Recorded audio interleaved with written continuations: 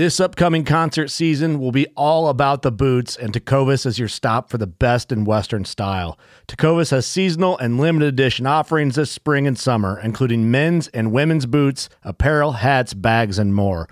All Tecovas boots are made by hand in a time-honored tradition with timeless styles that are always on trend. And Tecovas has first wear comfort with little to no break-in period. It's hard to find this level of comfort paired with this level of style. Stop by your local Tecovas store, have a complimentary drink or two, that's WCB style, and shop new styles. The smell of fresh leather and friendly staff are at your service. Many stores even have leather custom branding to make your boots truly personalized. And with regular live music and events, there's no in-store experience like it. If you can't make it into a store, just visit tecovas.com. That's TECOVAS.com. They offer free shipping on all boots, as well as free returns and exchanges, and ship right to your door. Go to tecovas.com and find your new favorite pair of boots today. Fishing like a local isn't just about catching fish. It's about connecting with the environment and the people who call it home. It's about hearing the stories and traditions that have been passed down for generations and sharing unforgettable moments with the people you meet along the way. Fishing like a local is having an experience that stays with you forever. And with Fishing Booker, you can experience it too, no matter where you are. Discover your next adventure on Fishing Booker. This podcast is brought to you by Midland Radio USA, your leader in overlanding and off-road communications. Also, join the brigade at truckbrigade.com, the best of the best for off-road and overlanding gear. Rigid Industries Off-Road Lighting. Own the night with Rigid. Radar Tires, an active supporter of the Breast Cancer Research Foundation and manufactured carbon neutral since 2013. Smittybilt Off-Road, providing high-quality products built for living the off-road lifestyle. ICS Fabrication, designing industry-leading mounts, drawer systems, and off-road accessories. And Blue Coolers, 10-day ice at half the price.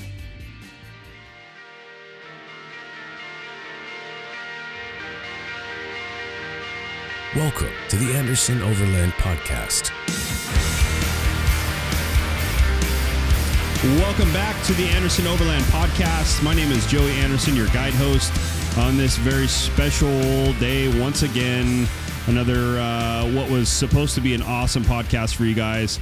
It actually turned out to be an awesome podcast. Just my audio signal was very, very horrible. We tried to do a live broadcast, and due to the lack of bandwidth and speed in my internet here at home, it turned out really bad. Our guest, Jeff Coxon from Cycan Media, Divergent Pathways creator, his audio sounds pretty well, but mine for some reason was just super low and watery sounding and that sort of thing. So I apologize. We will get the bugs worked out. I'm going to try and do this live thing again because it was super fun and just kind of improv, you know. It wasn't really scripted, and I mean, nothing ever is with this. We try to make this as authentic as possible, but it's just something different, a little bit more fun to do the live broadcast. So anyways, we're going to keep trying to do that and keep tweaking things, but bear with us. Hopefully you guys are able to get through this whole podcast and get something out of it. It was an absolutely awesome conversation with Jeff and just really good content. So enjoy, and we'll see you on the next one. Yeah, man. I'm stoked that you're here. I know we've been talking about doing this. We met at the expo, right? Standing in a line for food. Yeah, it was for 2 hours. Oh my God, it took forever. It was so damn hot and windy. Yeah. Oh, that was crazy. I remember like previous years, they were like, we need to get more food trucks and stuff. And then the more they get, the more people show up. And it's just like one of those things where you just can't keep ahead of the crowds, I guess, which is a good thing. I mean, that's the busiest I've ever seen that expo actually this year. Was it? I haven't been back. That was the first one in 4 years that I had been to. Really? Yeah, so it was the first one with Lodestone doing the events after they purchased it. Uh-huh. But I went to Colorado in 2021, and then I went to that was it, just 2021. And then expos really aren't my gig, man. I don't like the weird flex and dorkness that goes on with it, really. I get the networking, and I was at Flagstaff to work. We had to get pickup interviews with Skinny Guy campers because we missed some of the interviews because the wind was so bad. I don't know if you watched that episode I sent over, but Yeah, I mean, that's crazy. Yeah. the wind was just, it was just, besides the first like day and a half, it was just relentless. And so we couldn't find places to get good audio. So we're like, screw it, we'll get it another time. And because of that storm that came through, the, Skinny Guy and Onyx, they had to leave early. So, Right. we headed down to Salt Lake City and got interviews that we needed for the first episode. That one's crazy. That episode's insane. It's kind of cool because the way the 3 worked out, you have a really fast paced first episode, and that really sets everything up. Then you have a slow burn in the middle, which is the one you watched. And then the last one is just bat shit crazy. It is what goes on there. I can't even begin. We mildly script these, right? Right. To a point to where we just know what we're doing. They're not scripted as far as this is what you say. Everything's organic. I'm not going to do a scripted reality show. I think those are ridiculous. So, right. But we have a schedule. We know what we're going to do. We know who's going to be involved. This one went so left field that it got to a point where we just gave up. I was like, you know what? Whatever. We're overland. Yeah, we're overlanding, and then all of a sudden we're out on a lake drinking beers and whiskey. We're like, how does this happen? With the dude we met 10 hours before. Right. So it's, you never know what's going to happen on our trips, man. It's at this point we're just like, whatever happens. I think if we end up doing another series like this, we're just gonna, I told Evan, who you met with me in line, who's my director. Yeah. I told him dude, let's just grab cameras and go next time. We know the starting point. When we get there, we'll figure it out, and let's just go, and it'll be organic again. And we'll just know who we're going with, and that's it. That's it. Right. Yeah. So, sometimes you get the best content doing that. Stuff happens that you don't expect, and it's unplanned. That's kind of how we are on trips. We used to get so drawn in on, okay, we need to have 1, 2, 3 step, everything's set up, everything kind of planned out. And it's good to kind of know where you're going to go and what you're going to do for the most part, but, or the basics, I guess. But for the most part, we just kind of just head out, and wherever we end up is where we end up. And this last trip that we did in August, we went up for a month, and I didn't have anything planned. We just looked on a map and said, that looks like a good spot in the middle of the mountains up there in the peaks. And that's what we went for. And ended up being a pretty amazing trip because we had nothing really planned. I actually planned on going to Overland Mountain West during that trip, and it just didn't happen. And I'm kind of glad that it didn't, because it allowed us to do so many things that we wouldn't have done, trying to get to the expo and trying to get home before I had to be back to work and all that. But yeah. But yeah, man, tell everybody who you are and what you guys do and what you're involved in, what's going on with you. Yeah. So Jeff Coxon, obviously. So I own Cycan Media, and that's kind of how all this started. I started filming back in 2011, doing hunting shows and hunting and fishing. And that's kind of how I got my chops into filmmaking, I guess you could say. I'm completely self-taught. I didn't go to school for this. Evan did, guys like that. They go to a school. They're better than I am. Right. I'm really good at storytelling. I'm good at making these things happen. I'm good at networking, things of that nature. But having that help is, especially when I have to be in front of the camera, it's so hard being behind and in front, and not, especially when you don't have a big crew. We run with pretty small crews, in that.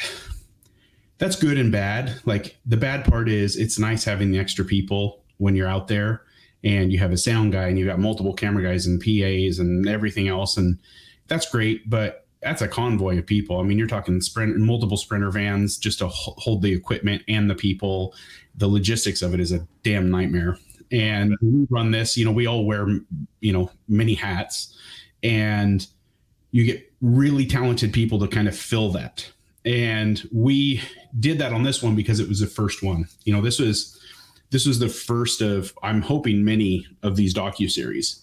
Right. And they're all going to be 3-part series, about an hour and a half a piece. And the one I sent you is probably the longer one at a minute. I think it's an hour and 43 minutes. And I've even shortened it down since then. But, we want them to just be able to tell the story. But, we're hoping we have a real budget. This was self-funded. So wow. You're a lot of money. There was very little, I'd say 92% 93% was probably self-funded.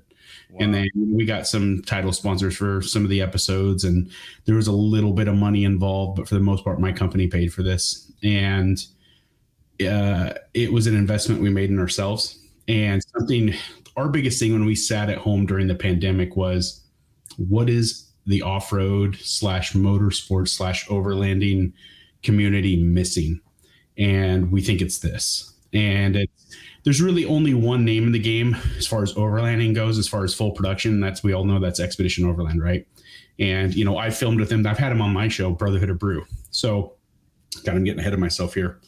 I haven't had enough beer to calm me down yet. To go back further. So 2011, I started filming.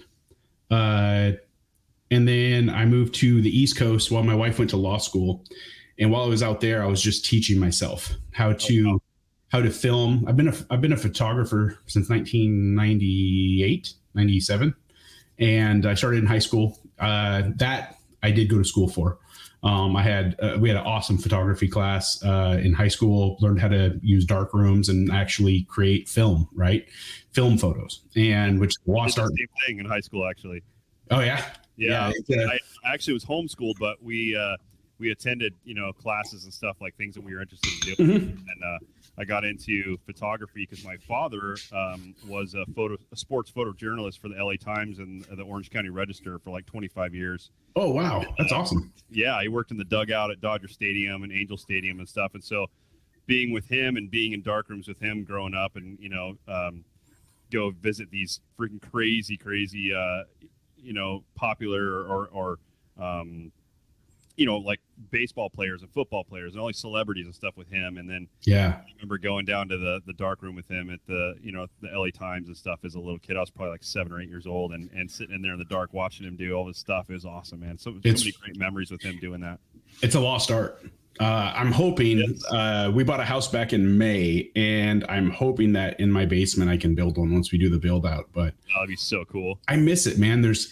It's not easy. I know it'll take me a while to do it, and it's hard to get the equipment to do it. But man, it's so much more rewarding than going on and doing something digital. Like that's cool too in its own right. And like I fought like when digital first came out, I was so against it. I mean, it was like total boomer move, but and this was like probably 2005, 2004 when digital really started coming out to DSLRs instead of SLRs. Yeah. And so I was still using film rolls for everything. And I had a really good printer and, the whole 9 yards. I had the dark room in the house that I was renting. And, then I just stopped. I didn't take any photos. I was like, nah, I'm not doing it unless there's art. I couldn't find the art in the digital side. Right. And I realized how much more I could shoot digital. Right. It was less expensive. It was more expensive to start. Buying the camera, I knew it was going to be $1,500 in, $2,000 in. Then all the lenses, and because they're not going to match up what my Eden used to do. I don't have to carry a light meter anymore.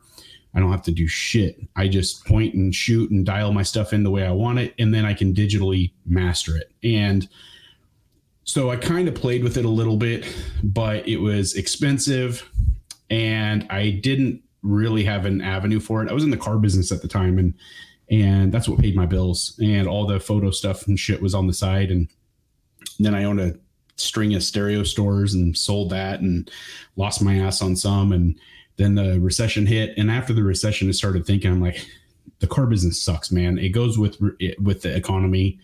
I want a job where it's like recession proof, because I got smoked. I mean, we got smoked hard. Yeah. And I lost, did the same thing. Yeah. I mean, like anybody, I lost 2/3 of my income. And I just struggled for a long time. I lived in Portland, Oregon at the time. And so I started like looking down different avenues. And then in 2011 or 2010, me and a buddy went to this thing called the Full Draw Film Festival up in Portland. It was the first one.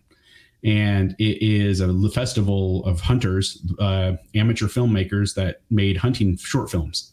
Oh, wow. And him and I was like, dude, we can do this. I know how to do this. Let's make this. And he's like, yeah, right. And I was like, no, I'm dead serious. I'll have to learn how to edit. but I know how to shoot this. I know how to we could do this, dude. We do crazier shit than this. And he's like, okay. So like 2-3 days later, I went and bought a camera. Wow. And then I bought a shotgun mic, and, you know, we winged it for a little while. I learned how to, like, I think I made our first little film off of like a shitty, like, movie maker thing that was on my Hewlett Packard computer that I had back then, this tank of a laptop.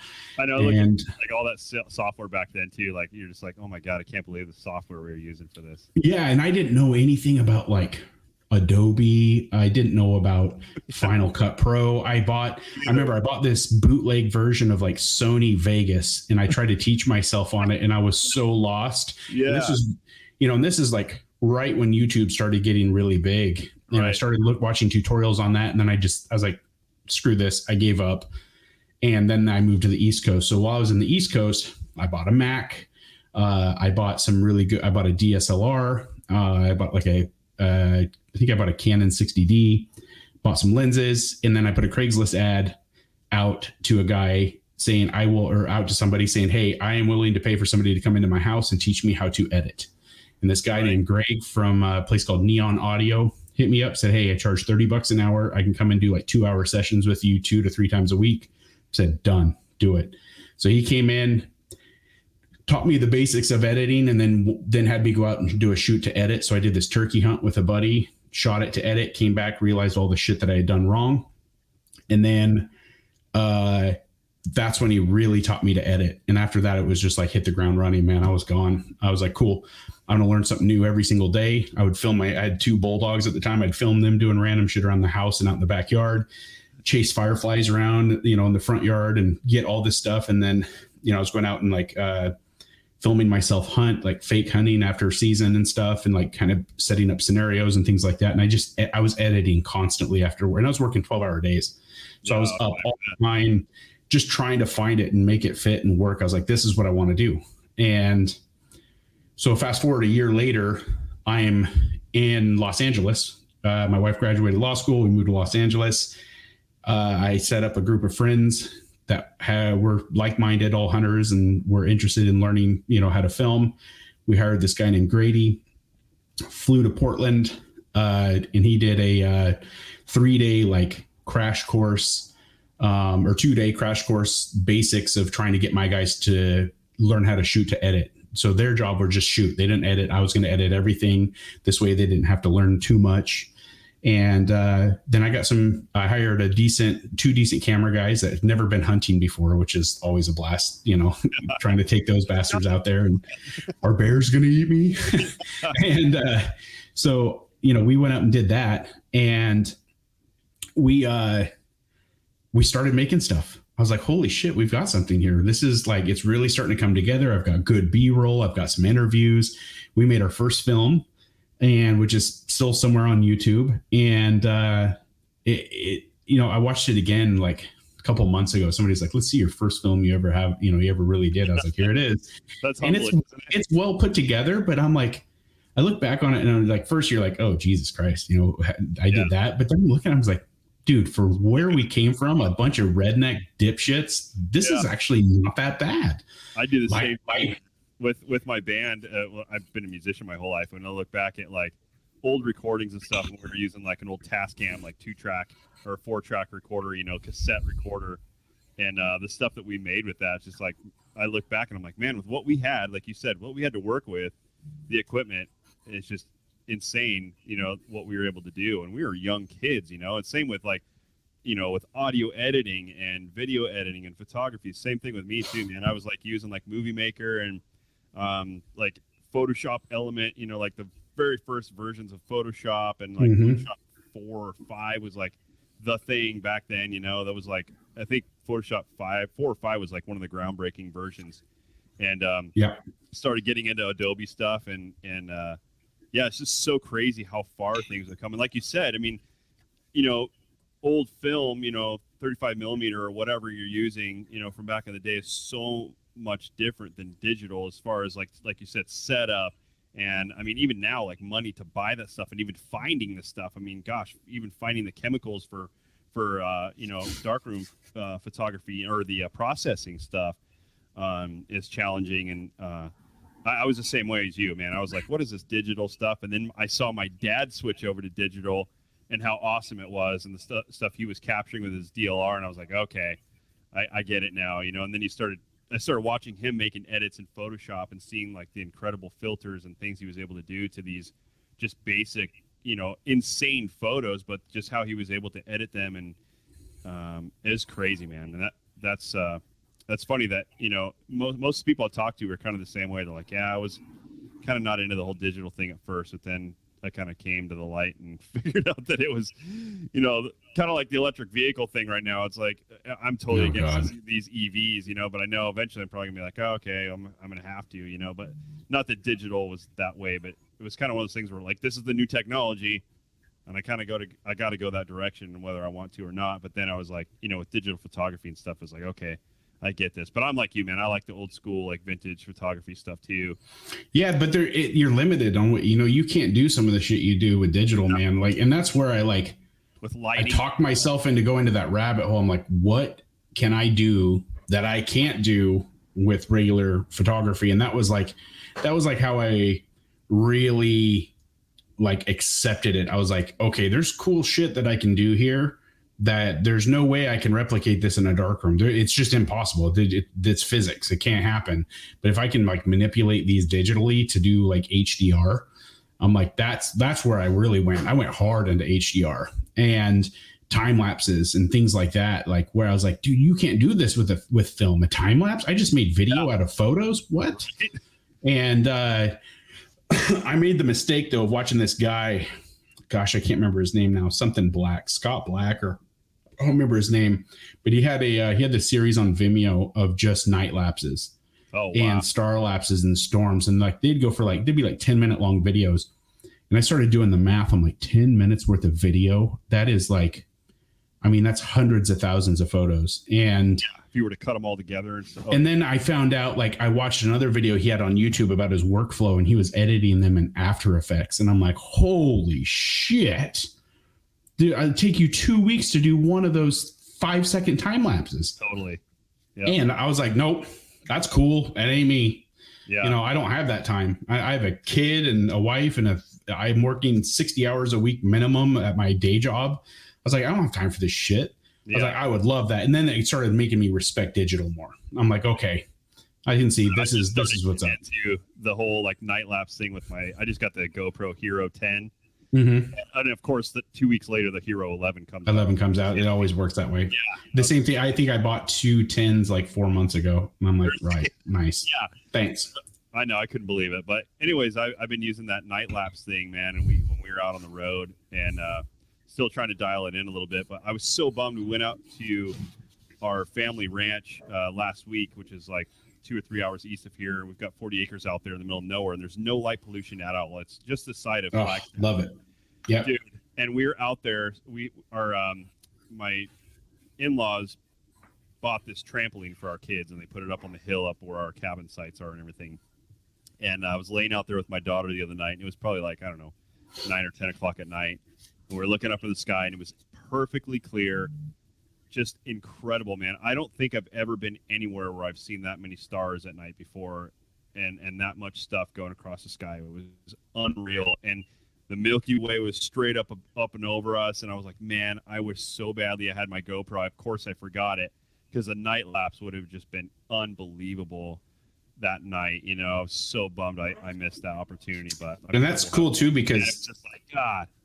So bummed. Arizona has some really cool laws about light pollution, and I just recently learned this. And like, it can only be a certain amount of street lights. Like, businesses have to shut their lights off when they're closed. Like, there's so many cool light, and it's due to light. Like, they don't want the light pollution. That, like, you know, I live in the Bay Area, and you see big bright stars, but you don't see all of them. And then, that's it. You know, recently I was just up in 2 weeks ago or a week and a half ago, was it Friday? Ah, shit, I don't remember now. It's just a blur now. But I left like 4 a.m, went up to Bozeman, Montana, grabbed my new Skinny Guy camper, and then then drove right back the next day.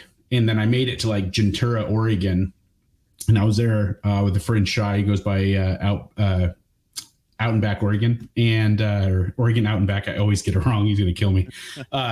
But he's got a YouTube channel. It's that's growing pretty funny. He uses a first gen Durango, which is interesting. You never see that.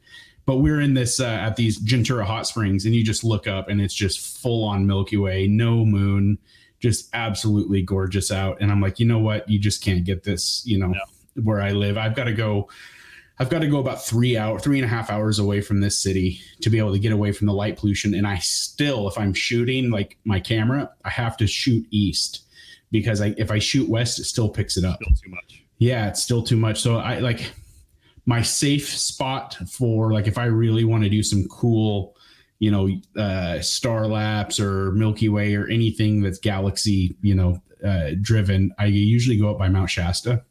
Nice. There's almost no light pollution up there, but to get zero light pollution, you almost have to go in the middle of Death Valley. As far as California goes, there's some stuff up in the Sierras, but on the east side, like off the 395, but you really have to go out of state here to get, like really good shit. There's some spots up on the coast, like close to Oregon, but it's just, it's so polluted here with light because the cities are so big.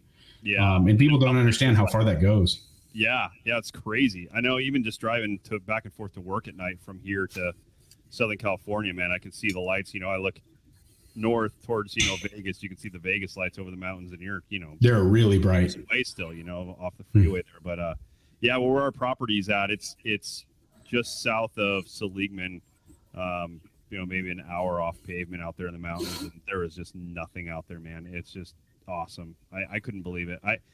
I'd never laid up, on something and looked at the sky out there that late at night with no moon. I had no idea how incredible it was. It was like you're looking through this, like, this dome, this glass dome. You're in space or something. It's weird. It was pretty humbling, actually. I was listening to Joe Rogan the other day. He was talking about being at the top of the observatory on the main island of Hawaii, and how it's kind of the same thing up there. He's like, we went up there at night for this thing where you're at the observatory and they open the top and you're looking at the stars, and he said you felt like you're in space, and that's exactly how I felt the other night. It was incredible, man. It's awesome, man. Yeah. So how did you get in touch with Kristen, and tell us more about Divergent Pathways and what that's you guys are going with that? Super about that. I know, and we're almost we're basically done with it now for the most part. We got some buttoning up. We had to it's been such a pain in the ass. We had a date set. We were ready for it, like ready to hit it. It was going to be a tough one to hit, but we were going to hit it. We were dialed in for it, and then Amazon was like, oh, hey, we got to change dates, so we moved it to the 19th of October, and then or 29th of October, I think, or night. Yeah, it was the 19th.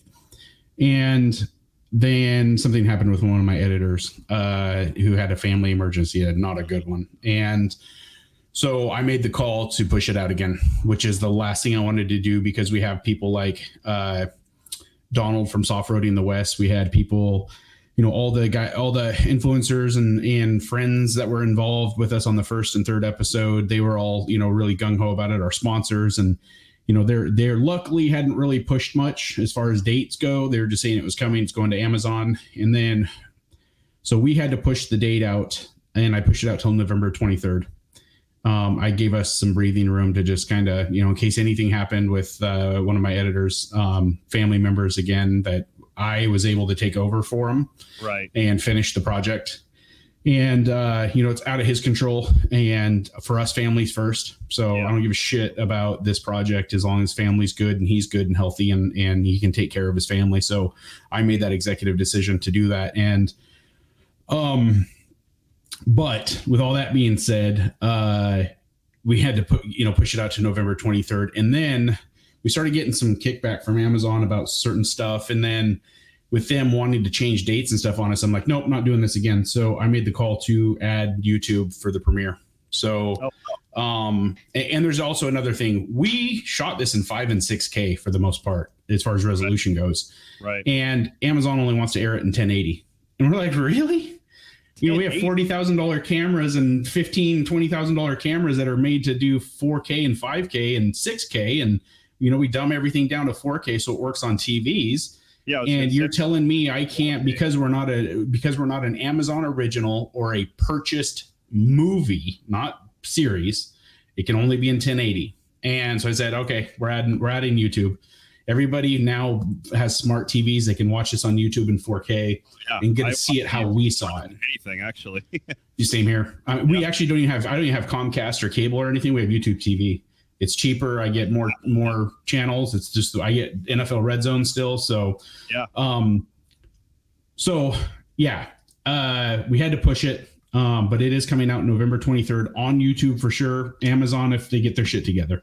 That's just where I'm at with it. This is my second show on Amazon Prime. First one was called Brotherhood of Brew, and it killed. We are also on an app, smart TV app called Drink TV. And we just murdered it on there in like every country it was in. Wow. It actually probably performed better on there than it did on Amazon. And I think we ended up doing we had an 18-month contract with Amazon, and we were like a year and a half, I think, with Drink TV. And we ended up doing like 74 million minutes streamed on that series. It kicked some ass. We broke even with it, which is great. If I can get there on this one, I'll be stoked. This is a far smaller budget. And it cost us a lot less because we only did 3 where I did 8 episodes on Brotherhood of Brew. So it was you're talking way into the 6 figures to shoot that thing. And I did that out of pocket too, but there was a good amount of sponsorship money.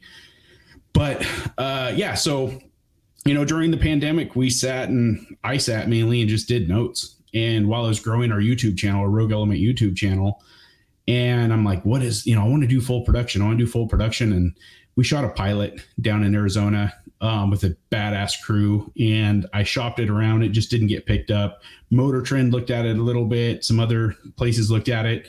I'm probably just going to release it as like a 2-part series or something on YouTube or something so people can actually see what we did.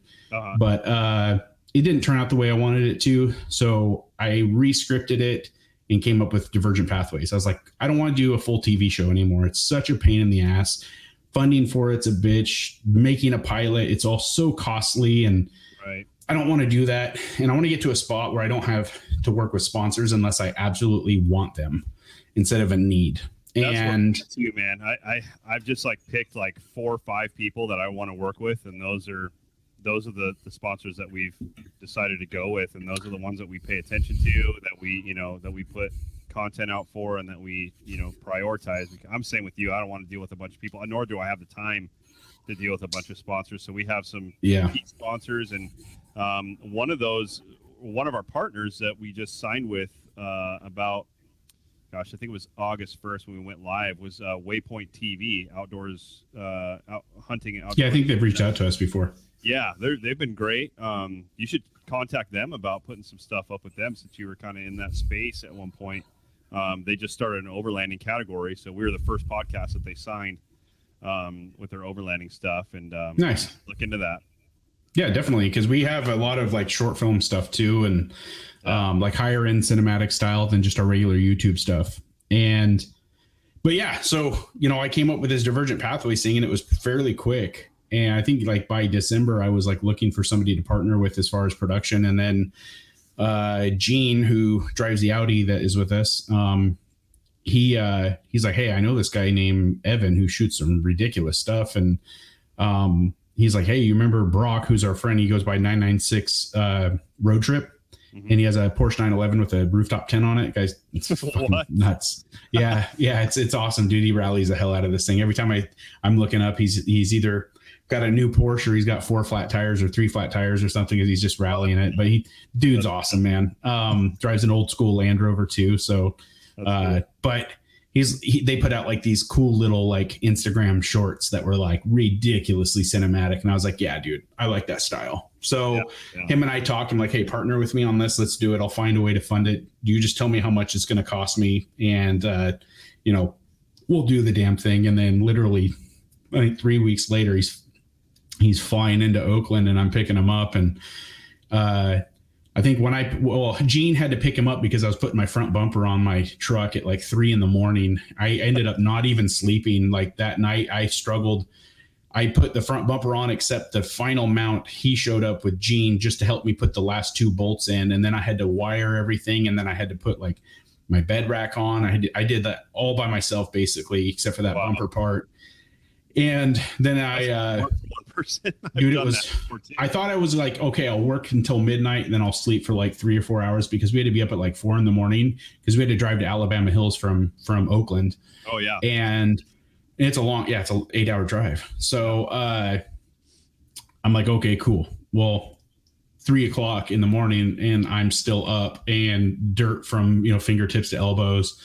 I'm delirious. I'm trying to be quiet and not wake my neighbors up, because my truck doesn't really fit in my garage. So it's half in the garage and I'm like dropping tools, and at 3 a.m, I'm sure everybody's pissed. Yeah. And at the time I was renting in an HOA. So I knew I was going to get a letter, but I knew I was looking for a house at the same time too. So I was like, screw them. But so yeah, I ended up, by the time we got to I think we were around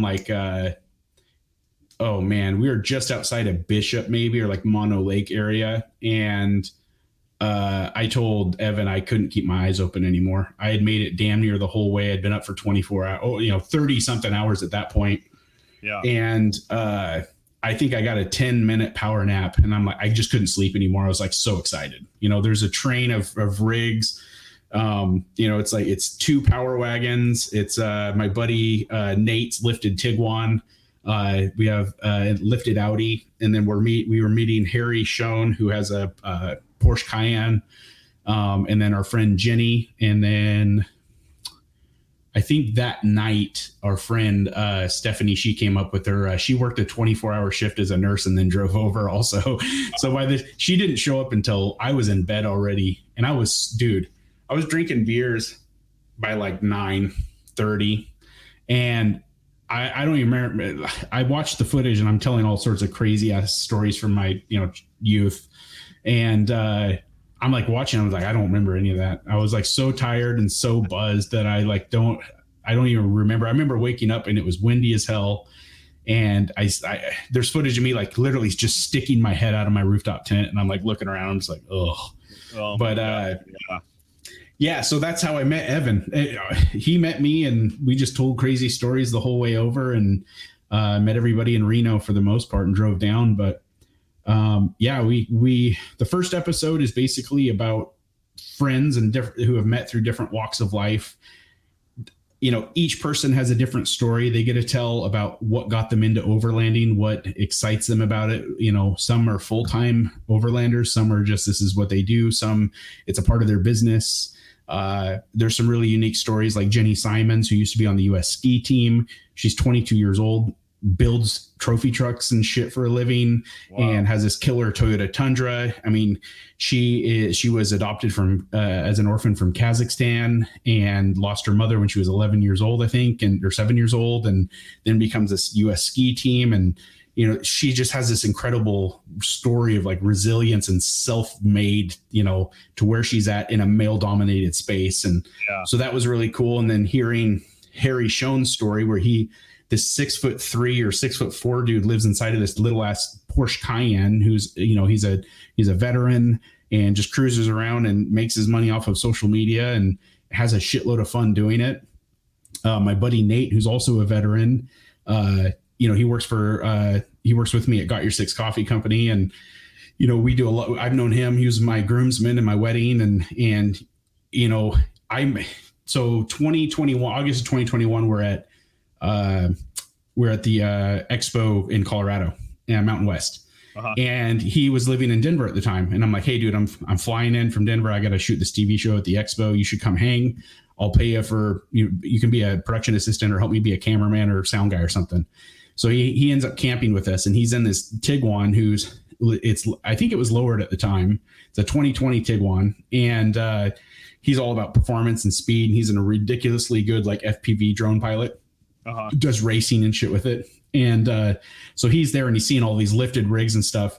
I fly home, and like 2 weeks later, he shows me a picture, and his Tiguan's lifted on 30s, and like, and then he's like, I'm going to get a wrap. How do I put a tent on the top of this thing?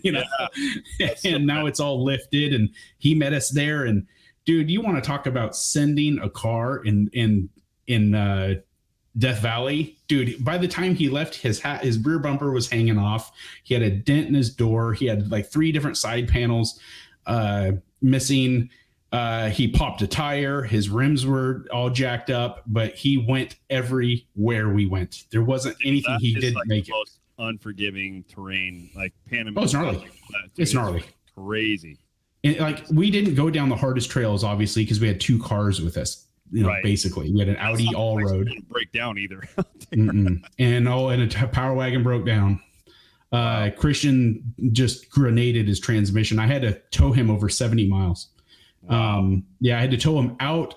First, he broke down on our way to camp on the second night, and I had to tow him to the campsite into Death Valley on Butte Road to Warm Spring, the old mine there. And then in the morning, I had to tow him back out. We waited for AAA for like 7 hours in Shoshone, and they never showed up, never called. I said, screw this, get in, put the tow rope back on. I towed him all the way into Pahrump and dropped it off at the Dodge dealer, and it sat there for 4 months. Wow. And 7 hours waiting for them? We waited for almost 7 hours. We had lunch. We drank a bunch of beer. We just waited, like dicked around, and we're done. And so we ended up getting back to camp at dark. Wasted a whole day of filming. And luckily the crew that stayed back, we left one camera guy, Braxton from Welcome to the Outdoors. He killed it. They went down and they found a mine to go down into. And then when we got back, they gave us like the grand tour of the mine. And then, which was cool, dude, going like 300 feet deep, in these borax mines, which later I started doing like research. I was like, oh shit, there's asbestos in borax. I didn't know that. Luckily, it's very minute traces of it, but. Dude, I remember getting that stuff when I was with Boy Scouts back when I was a kid, and we were in Death Valley, and I remember getting a ton of that borax stuff out of the ground and playing with it, and and we were basically bathing in that stuff, and I had no idea that was asbestos in that stuff either. That's crazy. Wow. But we all have cancer now from that shit. I know. Well, you're gonna get it from something. I mean, it doesn't matter. Might as well have fun getting it. Yeah. But so, there's a lot of crazy stories like that in the first one. It's beautifully cinematic. It sucks that you can't fly a drone in Death Valley. So we got to fly some drones on the outskirts of it and the BLM portions of it. The second one was a little crazier. We were down a rig because Christian's Power Wagon was still out. It was on its second transmission. So he had already gone to Vegas, drove it all the way back. 2 days later, destroyed the transmission again. Wow. And Toyota. Oh God, no, we don't allow that. We don't allow that fuckery. He was joking with me the other day. I'm just going to get a Tundra. I was like, well, cool. It was nice. It was nice knowing you, buddy. I'm sure Tacoma Beast will want somebody to film for him. Right. No, he's getting a new Power Wagon. Those 6-speed transmissions in the 4th gens are just garbage for the gas motors. But dude, this new 8-speed that I have is just unbelievable. I put it through hell and back. I mean, I've had it for a year and 3 weeks now, I think. And I have 27,000 miles on it. And it's been hard miles. Right. The second one was about businesses and startup companies that make products for Overland. So we met with Skinny Guy Campers and Onyx Off-Road. They joined us. We went from Bend, kind of like this roundabout way, down to Alver Desert. I kind of took them on an old motorcycle route that I used to take. We used to race it, enduro racing back in the early 2000s. It went from Bend all the way down through these power line roads and like around this dry lake bed, then up through Hart Mountain and then down Inns and Alver Desert. It's like 300 something miles off road. So we did that. Yeah, it really was. And I bought my Power Wagon in October of 2021. And the same day I bought the rig, I bought a Thurin suspension lift for everything. So custom 3.0 Kings in the front, custom 2.5s in the rear, spacers, track bars. I mean, everything. That was in October 2021. When we went to Alvord, it was April or May. I think it was April. Still didn't have the shocks. I was lifted, but I was on a Thurin, just regular leveling kit that does well. It's springs, springs in the front, custom tune Fox 2.0s in the front. And then I ended up putting the track bars front and rear and custom King stabilizer and from Thurin. So it did well. When I was in Death Valley, I hammered it. Like I was keeping up with my buddy who has a stage 5 Thurin, which is just full on everything. I mean, he can jump it. His front axle's trussed. It's bad. And he's in a 2016, I think. He's in a 4th gen. Power Wagon. But it just wasn't enough. I was still on stock rear springs and the stock Bilstein rears. And we were so overloaded in the back that like every little washout, I would just hit bump stop. And because I was down normally, we were able to like look at all of our gear and be like, okay, let's half it out to where it's even in weight, or you bring this, I'll bring this. And it usually evens itself out. We got 2 big ass trucks with 6'4" beds and 2 camera guys with a ton of gear that fly in, plus their sleeping bag arrangements. We carry a huge tent for them. We have one of those Free Spirit hubs that they sleep in, and it's kind of like their home base. Yeah. We set them up with the cots in there. I mean, they do it right. But we learned on this Alvord trip that we have to bring heaters for them too. Got down into single digits the first night. Yikes. And then the second night was winds, like 60 mile an hour wind gusts, and got down to like low 20s. I mean, they were putting clothes on. Like I was giving them as much shit as I could. And then it was like I have a small heater trying to keep me warm because I'm giving them all my warm stuff. Yeah. And that was an interesting one. It was, I mean, you saw kind of how that went. We hit dunes up the first day, had a lot of fun out the gate, saw the A6 Intruder crash site, which is always really humbling. You see that in the P38 Lightning crash site there on the Burma Rim, and went through, found out the road we really wanted to do was closed. I recently found out from my friend over at out in back Oregon, there's a bypass around this road that was gated off, and I didn't know about it. We actually camped on the damn road. That night we went and found this like lake bed and camped next to it. And if we would have kept going straight on that bed, it would have taken us to this place called Shirk Ranch, which was built in the 1800s. And it's still like so well preserved, and which pisses me off thinking about that. But one thing led to another, and then we ended up in Alvord Desert, and it's just a really unique story. And it's cool to see like Onyx and like what they're doing with this industry. And this shows you how far back I go with Onyx. I remember when they first started in the hunting industry, and we got sponsored on with them back in 2014. Wow. And that's when they like they sent you a memory card that you would put into your Garmin, and it would upload all the maps for whatever state you purchased. Wow. And then I remember when it first came out, the Hunt app was on your phone, and we're like, holy cow, I don't need to carry this GPS anymore. I can cache all my maps. And then we're talking about renewing our our sponsorship with him. And he's like, oh, hey, by the way, do you want to test out this off-road map that we have? And so we did that with Brotherhood of Brew, and it carried over. So we've been with them a long ways, and like to be able to tell their story and then what they're doing and all the things they're changing and what they do to like, for the industry was really fun to be able to have that. Plus Eric, who joined us, he's an engineer for him. He was awesome. A lot of friends that in the overlanding space that do a lot of mapping for Onyx. If I remember right, Kristen Wetton does that too, doesn't she? I don't know. Not that I'm aware of. Yeah. I'm not sure. I know there's a bunch of people doing that. It's full timers that do it. Yeah. So they're out all the time. Our friends Brett and Liz from Our Overland Life, they do it. And there's several people that we know. That map, I mean, I used it for a while, mainly because maybe I just wasn't familiar with it as much as like Gaia. I use Gaia, mainly for everything now. But I had a free trial of Onyx, and it was cool. I think it's just preference. The reason I'm not using it now, but it was a really, really cool interface. I mean, I think they've got the market. I mean, there's a ton of people that I know that are overlanders. I mean, pretty much 90% of the people I know in the space use Onyx for their mapping. And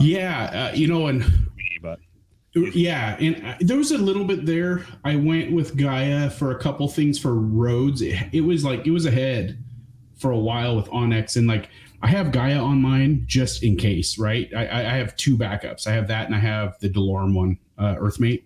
And I learned to always have a backup just in case, there's a crash or an app crash or anything, right? And I mean, I still carry, paper maps, and that's the Boy Scout in me, I guess. So, it's like you better have, CYA, right? Cover your ass. And so, for me, that was really important to have that. But I've noticed there's always there's. You ready? Showtime. On May 3rd, summer starts with The Fall Guy. Let's do it later. Let's drink a spicy margarita. Make some bad decisions. Yes. Audiences are falling in love with the most entertaining film of the year. Fall Guy. Fall Guy. Fall guy. That's what the poster said. See Ryan Gosling and Emily Blunt in the movie critics say exists to make you happy. Trying to make it out? Nope. Because I don't either. It's not what I'm into right now. What are you into? Talking. Yeah. The Fall Guy. Only in theaters May 3rd. Rated PG-13. Get ready for the greatest roast of all time. The Roast of Tom Brady. A Netflix live event happening May 5th. Hosted by Kevin Hart. The 7-time world champion gets his cleats held to the fire by famous friends and frenemies on an unforgettable night where everything is fair game. Tune in on May 5th at 5 p.m. Pacific time for the Roast of Tom Brady. Live only on Netflix. Certain apps have certain features that others don't. And it's really cool to be able to put them together and kind of see. And it's not like I'm like, oh, well, I'm going to, I'm only going to use this app to do this because they're sponsored, I'm sponsored by them and do this. But like, oh, that's cool and everything. I'm still going to check some stuff out in case there's something that the other one's going to miss. And they'll be the first to tell you, we don't have everything. We want to have everything. It's a matter of growth. Right. And, we run with a lot of guys. Like I was running with Donald with soft roading and I'm like, hey, pull your app real quick. Cause I know he uses Gaia. Mm-hmm. And we pulled up his Gaia and I looked at mine. And I'm like, well, sure shit. Shows beach access right there. Mine doesn't show it. Right. And, and it is what it is, right? It's especially when you have a new app company, it comes in, they're going to grow and add that stuff to it. But it's always really cool to see, both as they go. And that was a neat story or something we were able to show in the second episode was that it takes all these companies to create this culture we have that's called overlanding, right? Car camping. Right. And without those companies, there isn't this, right? It's still what it used to be. It was just camping in a car and there's no rooftop tents. You slept on the ground or in a hotel at the end of the day. And, we've now have all these companies that are innovating shit that makes it comfortable for us. It makes it safe for us. Like these map systems make things incredibly safe to be able to, especially us where we leave on the road and we potentially have an Audi or like a Nate's Tiguan. We have to really be picky about what trails we go down. If it's a 7, they're not making it. Right. The Power Wagons most likely will make it. Our only issue is width and length, right? As long as I can make it, it's going. Yeah. And I don't give a shit about brush or whatever, pinstripes. It doesn't bother me. Yeah. This thing already has a shitload of pinstripes and I buy white cars because you can't see it. So yeah. I know. I wish a white 4Runner. You should see my 4Runner, dude. It's covered. Yeah, right. It's like a badge of honor. The first time we were going up this trail, ended up turning into a side-by-side trail, and it just got more narrow, and it ended up being like 3 miles long, and I just pinstriped the living crap out of the truck. Yeah. It was like, you know what? Cost of doing business. She was super pissed, but I'm like, this isn't a pavement princess. This is our rig, and we're out. Like you guys, 150, 200 nights a year doing this. It's just part of the game, and there's some things you can do to prevent that. Maybe, doing wraps and things like that. And I think there is some pretty cool product out there now for that to protect your original, paint job. But, for sure. Some people just don't have the means or, it's expensive too. It is. Yeah. I don't have the finances to just wrap. You're looking at $5,000 for a full wrap, on most rigs. That's a lot of money, man. It is. So, it's just one of those things where, it's like I said, cost of doing business. And I like what you said about, there's different tools, for overlanding that we have to use. And some of them, mapping apps, just the same, there's some apps that have, different options that, that the others don't. And to have backups to, be able to reference things to is very important. And we do the same thing.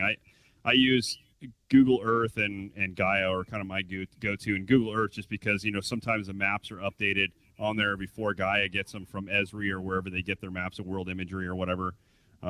You just sometimes, like you said, you might be like, hey, do we have access here? What's this showing? Or, and there might be different data coming from different companies, like Google Earth gets, a lot of the same stuff that Esri does, but sometimes not. I mean, they have different sources that they get their imagery, and, sometimes you got to cross-reference things and make sure that, the road that this map shows is still there, or is it crossing property, or, a lot of times I'll bring up like the private property layer in Gaia just to kind of see where we're going. Are we going across private property? Is there going to be ins and outs of this? Or are we going to get all the way to the end of this thing and it's going to be gated off and we're going to be screwed? Or, then that's why sometimes if you have to, you carry bolt cutters, because sometimes you got to do what you got to do to get in and out of places, I've been in a pretty weird predicament hunting one time with the road that showed open, and it was a BLM road, but a timber company put a gate on it. And I was like,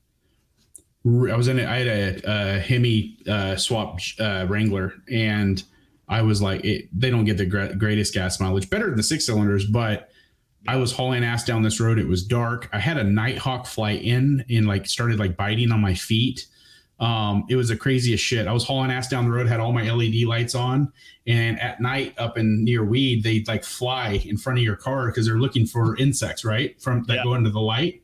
Yeah. Well, this one, I think I blinded it, and I watched it fly across my windshield, and then all of a sudden it dropped down. My window was open, and it dropped down into my feet and started attacking my feet. And I was trying not to squish it, but also hit my brake. And I hit the brake and put it in park, and I get out, and he's just sitting there all pissed off at me. So I had to go get my winch gloves and grab it, and it's like just biting. It's still like puncturing skin. Like, wow. Dude, that beak on that thing was so strong. And I'm like, I remember I throw it out, and it's on the ground. I'm like, dude, you can fly away. And then it like starts coming towards me. I'm like total little sissy. Like, get out of here. This is my house. Yeah, it's like, what's up, fool? Come at me, bro. And so I jumped in my Jeep and just hauled ass away and rolled my windows up. I was like, that's not going to happen again. But yeah, I came up on this gate, and it was like, I contemplated just wrapping the winch around it and breaking it, and pulling it. I didn't have bolt cutters or anything. I was like, God damn it, man. I was like, the conservationist in me and everything else just tells me not to do this. So I'm like, I get back on my map again, and I look, and I'm like, all right, I got one road, and that's it. If not, man, I'm pulling fence down. Yeah. And because it's an emergency situation at that point, and I'll leave a note or find out whose it is and tell them I'll fix it. And luckily I went around and that opening, which it was a road that hadn't been used in a long time. And luckily, I was on, a Jeep on 35s, no problem, but got out and got on the highway. And I remember I was like on fumes coming into that gas station, but in like the episode Kristen went on with us, this third episode or third part, I guess you could call it. I took them up. It was the night she did the podcast with you. Oh yeah, because she did that in Chad's van, living the van life. Chad in his van. It took you guys forever to find camp that night. It was we couldn't. So our maps were failing us, and like we were all using different maps for the most part. And I'm like, okay, I knew of a fire road that we used to ride dirt bikes on, and you just went up this private drive, and at the end of the drive, it set you up to the fire road that the fire department would use, but it was on BLM. Uh-huh. And then it would drop you down behind to this old casino in Florence, Oregon. And so I'm like, cool. Well, it wasn't showing closed or anything on my map. Mm-hmm. So I drove up, and I tell everybody stay at the bottom because there's all these signs, private drive, no trespassing, blah, blah, blah. And I was like, no, I know in my 20s, I was like, flipping him the bird, I'm going. Right. So I went up, I told everybody, wait back. I went up, and sure as shit, there's a gate. And I'm like, you got to be kidding me. And we have like 15 minutes, 20 minutes or something before her podcast with you. And you guys had already pushed it back. So, which thank you for that. That like relieved me stress wise. And that allowed us to even stop and get beer. So we ended up pulling, I'm coming back down off of this hill, and this guy comes, or I stop, and me and Christian, who's in the other power wagon, there's Christian and then Kristen. So Christian and him and I are talking. He's standing outside my door, and this guy comes out from this house, and he's like, hey, can I help you guys? And we're like, yeah, man, we're just kind of lost. I used to go up this road many years ago, like literally 20 years ago, and used to haul ass up through here on dirt bikes and stuff. He's like, yeah, it's private now, and this is all like an HOA now. I was like, yeah, of course it is. And we're on Mercer Lake. And so we get to talking. He's like, dude, there's this boat ramp down here. Across from the boat ramp is like a staging area where everybody parks their rigs while they're out on the lake and stuff. This is a private drive. Nobody comes out here. If anybody asks, you guys are just staying the night. And I told you, okay, my name's Travis. And we're like, sure. And he's like, yeah, man, don't worry about it, man. And he's like, I'm a cop.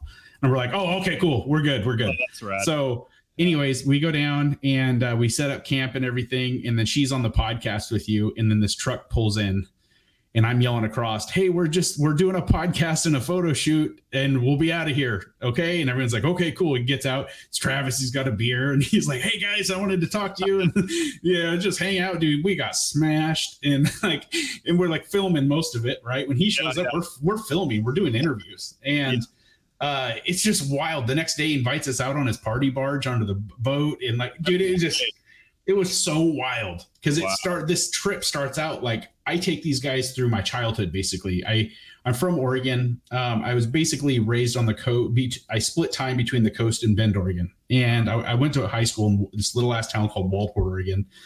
And we went through all the back roads that I used to fish and drive. And, I grew up in this area and I wanted to show them my youth. I showed them the house I grew up in. And that is a total turd hole now. I was just like looking at it and I was like, yeah, I used to live there, but it doesn't, it wasn't a meth house, promise. But we got to do all that. And then the way Kristen got in on it is Brock, my friend 996 off-road or road trip, who has the 911. He was supposed to come with his 911 first because I was like, yeah, it's just going to be BLM roads, for the most part. This is going to be gravel roads and we're going to go on the dunes a little bit and some beach. It's not going to, probably won't even get in 4-wheel drive. It's just going to be the fun, relaxing part of overlanding. We want to show the beauty behind it. We're going to get to camp early every night. It's the camaraderie. And then the third episode was about influencers and YouTubers. So how do you learn about overlanding? You Google it or you YouTube it, right? Right. Or you see it on Instagram, and that's what's shaped this. It's what shapes any industry now. So you have these people called influencers. About 80% of them are douchebags, and I don't want anything to do with them. And then there's that 20% pocket of really good people. Yeah. Guys like people like living the van life and soft roading the West, and you get to meet these people and like. You live vicariously through them through your TV or your phone or whatever you're watching them through. Right. So we wanted to film them filming their stuff, which is this weird dichotomy, right? It's like, you're going to enter, we're going to breach space and time by, filming each other and doing this crazy shit. And people don't understand how hard it is to make a living doing that, let alone make a film. You're stopping constantly, getting out, getting the shot, setting your tripod up, and then checking it. Was it right? Damn it, I have to do it again. So we get to see them in their trial and error of all of this and what it takes to be a YouTuber, and then tell their story, be like, oh, it took me 11 years to be successful doing this. And then because people think it's an overnight success, shit with Rogue Element. I technically started our YouTube page back in like 2015 doing short films with hunting, and which is still on there. And back then it was just Cycan Media. It wasn't even Rogue Element only existed as a project within Cycan Media.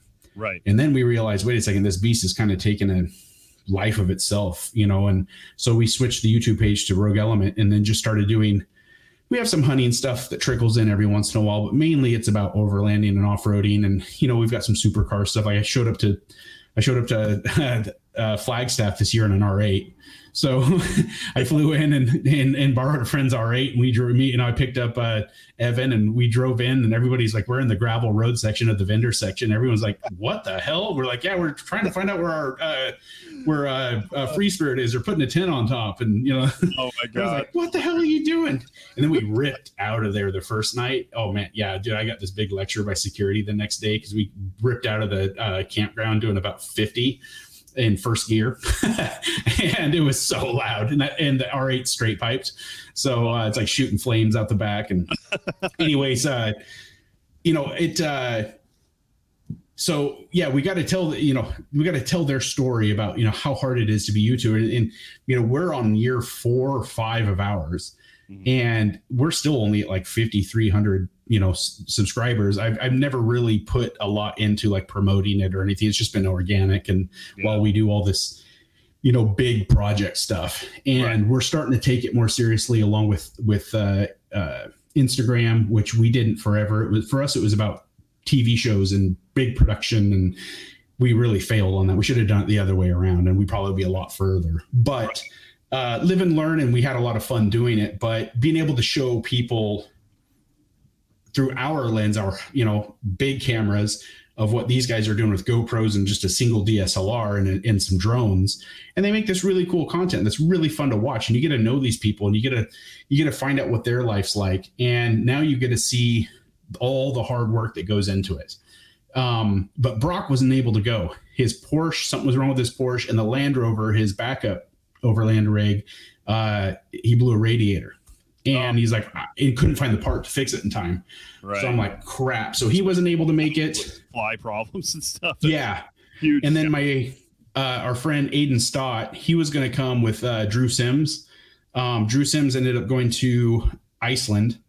And then Aiden had some issues. His RTT hadn't showed up from Alucab yet and some other stuff. And I was like, hey, dude, don't sweat it. I'll find somebody.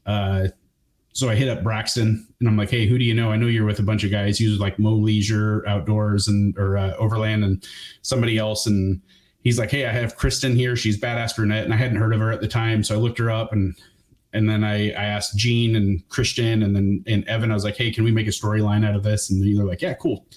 It's always great to have, a woman involved because then it shows that side of it too. It's not just a bunch of bros hanging out. So, right. But cool, let's do that. And plus her name's Badass that, has a motorcycle. Let's do that. And then I originally we were going to rent the motorcycle from her so the production team could use it to zip up and down the roads. But we ended up finding out we didn't need to. So I felt bad at first because she brought it and didn't really need it. But then I was like, no, this is going to be cool. We got to get her riding it. So she rode it a bunch and we filmed it. It turned out to be like really good footage. That's so and then I get a text literally the day we're filming and Brock's like, I can't make it. I'm sorry. I'm like, shit, what are we going to do? We need another one because we have one YouTuber, we have an Instagrammer. I need another YouTuber or something. And so Braxton hit up Donald at Soft-Roading the West. And he's like, yeah, I can do it, but I can't be there till tomorrow. So the first night was without him. And then he joins us on the second.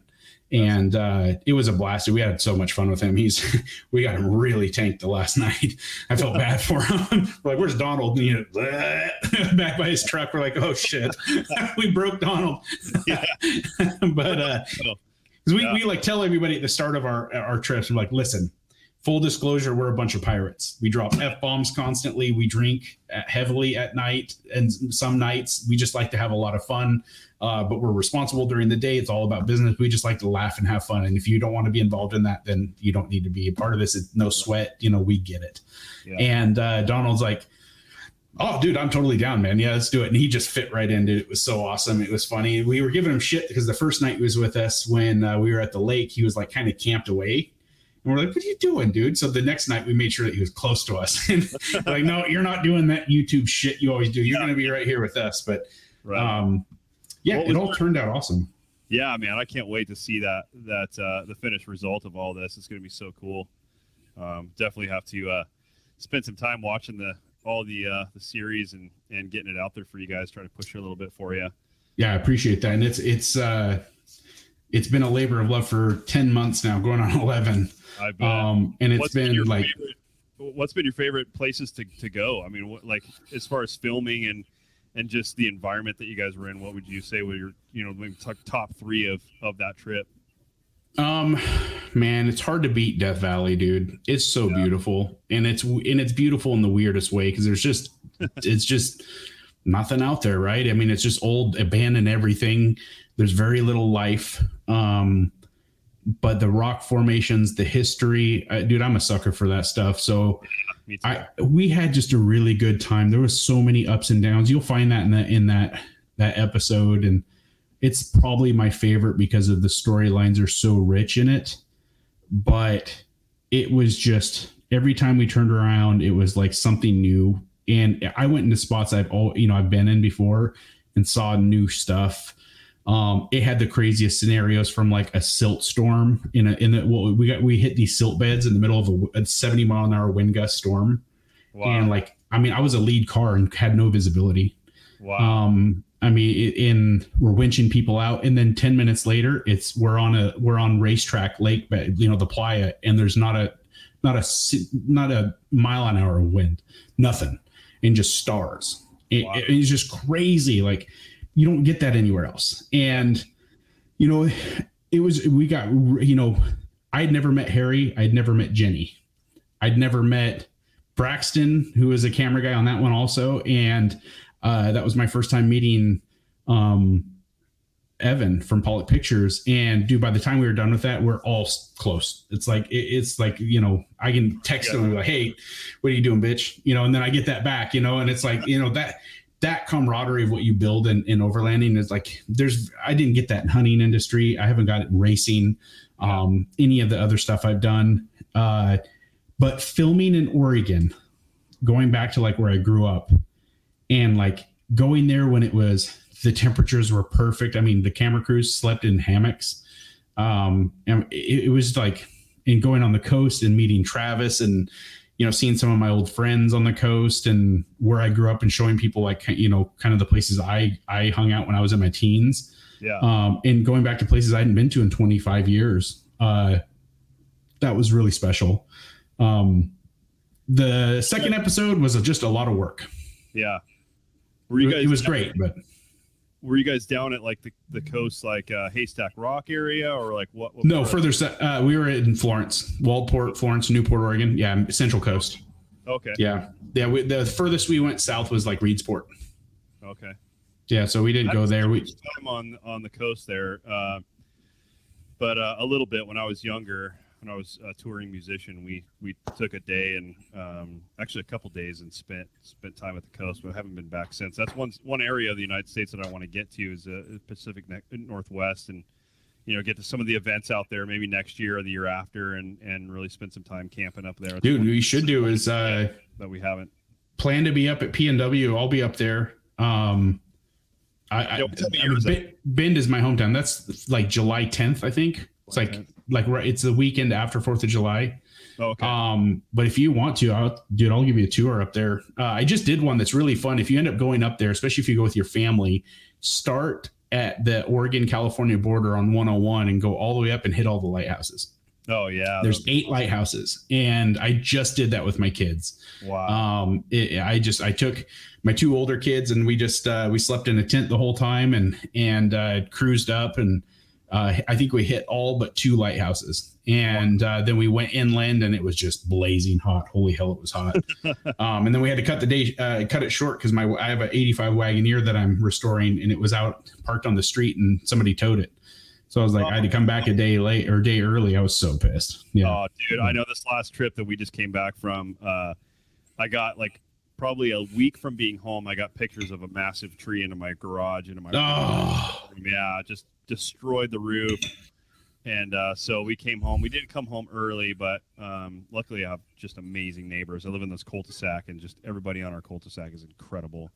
Oh, I love that. And they took care of business for me while I was gone, and then got back. But that was not something that was fun to come home to. I had to cut that tree down. It was like 115 degrees out at 10 o'clock in the morning. And yeah, I actually like started at 7 o'clock in the morning, started cutting this thing down. And it's the first time in a long time that I've had heat exhaustion.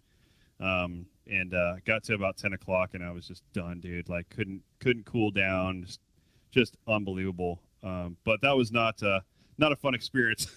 No doubt, man. Being on the road for a full month with your family, off grid, to come home to that. But I don't do heat, man. Screw that.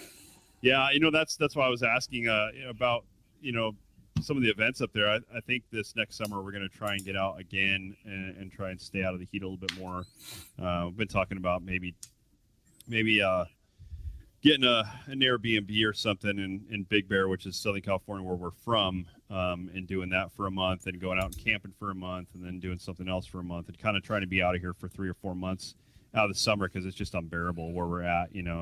We're river rats. We like being on the water, but we also like being out camping, and you just can't do that around here, and for several of those months, it's just you can't go outside. I mean, I've got an AC unit in my garage, an AC unit in my house, because you can't even do anything working on your rigs or anything because it's 140 degrees in your garage, yeah, for no weeks, way, man. And you go outside and it's like 126. You're like, oh, that's awesome. It's like Death Valley, We have a guy over here. It's funny. I just noticed there's the chat over here, so I opened it up. It's funny. Half of them are my friends giving me shit, but this guy, I wanted to answer this because this guy said, Eric Manaxa, I think. He says 1% will discuss tread lightly. Unfortunately, yeah.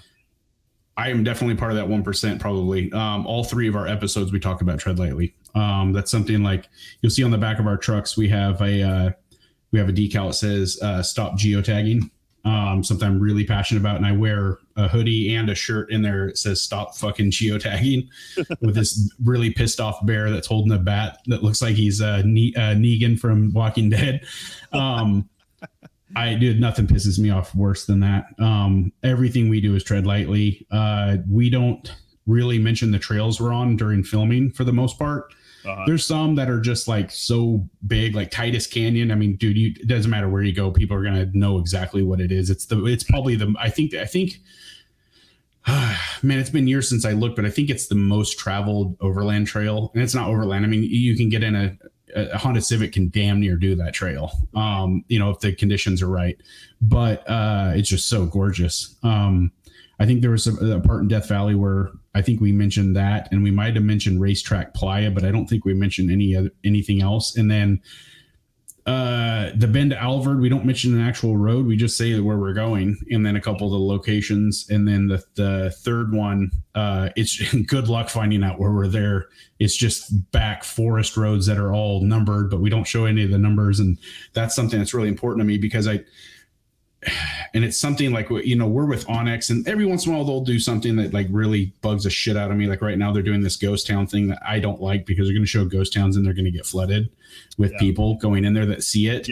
There's a give and take for that. Right. But for the most part, I just won't get with a company that geotags. I think it's the worst thing on social media.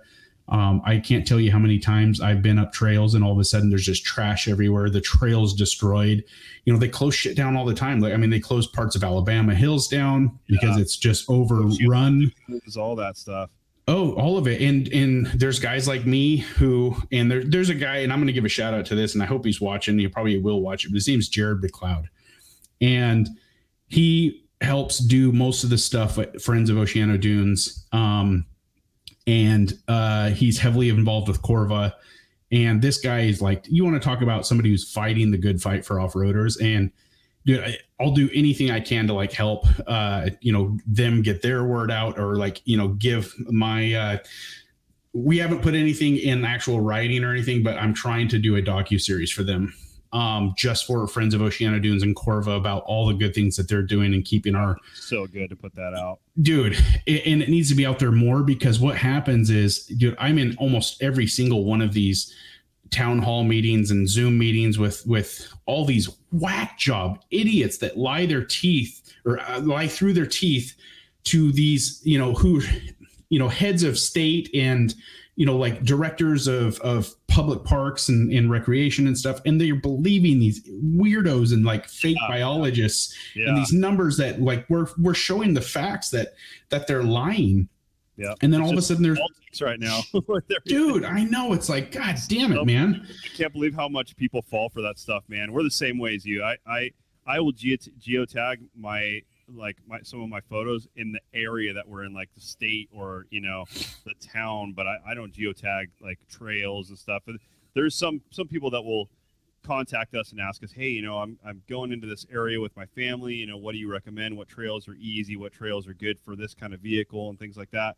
And I really vet people before I give that information out. We're the exact same way. I thought about for a time doing a Patreon and adding subscribers and giving them, like a secret location to go to like every month. But even then I'm like reluctant to do that because I don't want to give those spots out and have those people send those out to the masses, because like you said, man, you go to these places. I mean, we were just in places even this year that we've been over the last several years that were like so much different, as far as, trash and people. Yeah, they were hidden gems. And, I love that people are getting out and, it's almost like, some of it you can't stop. Like you said, there's areas people are going to recognize places. They're going to see the photos. They're going to see the video and be like, I know where this is.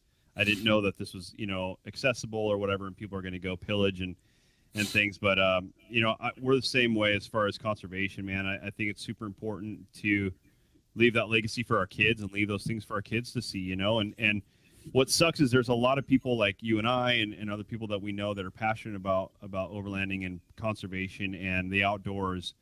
And then you got the weekend warrior people that are seeing those places and going out and ruining them for the people like us that are spending long-term, long periods of time in these places where, all it takes is a day and someone can totally destroy something and totally prevent the rest of us who respect these areas. They can ruin that and then, put up those red flags with BLM or the Forest Service or whoever it is to go shut those places down. And that's happened a lot. I used to see it a lot. I was heavily into mountain biking when we lived in Big Bear for a while, as we lived right next to the resort. So I was like, I got to get into this because this is my backyard. And and it was such a bummer, man. There was like so many amazing trails that I remember riding that were just so fun and like at my level and just incredible scenery on the way down. Just, it was awesome. And then the next season they shut them all down because people were destroying them. Yeah.